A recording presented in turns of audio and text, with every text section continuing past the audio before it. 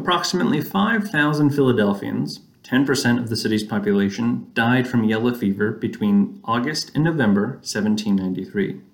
Burial records for Arch Street would list the American Plague, another name for yellow fever, as the cause of death. More detailed records show whether the deceased was a Quaker or belonged to another faith.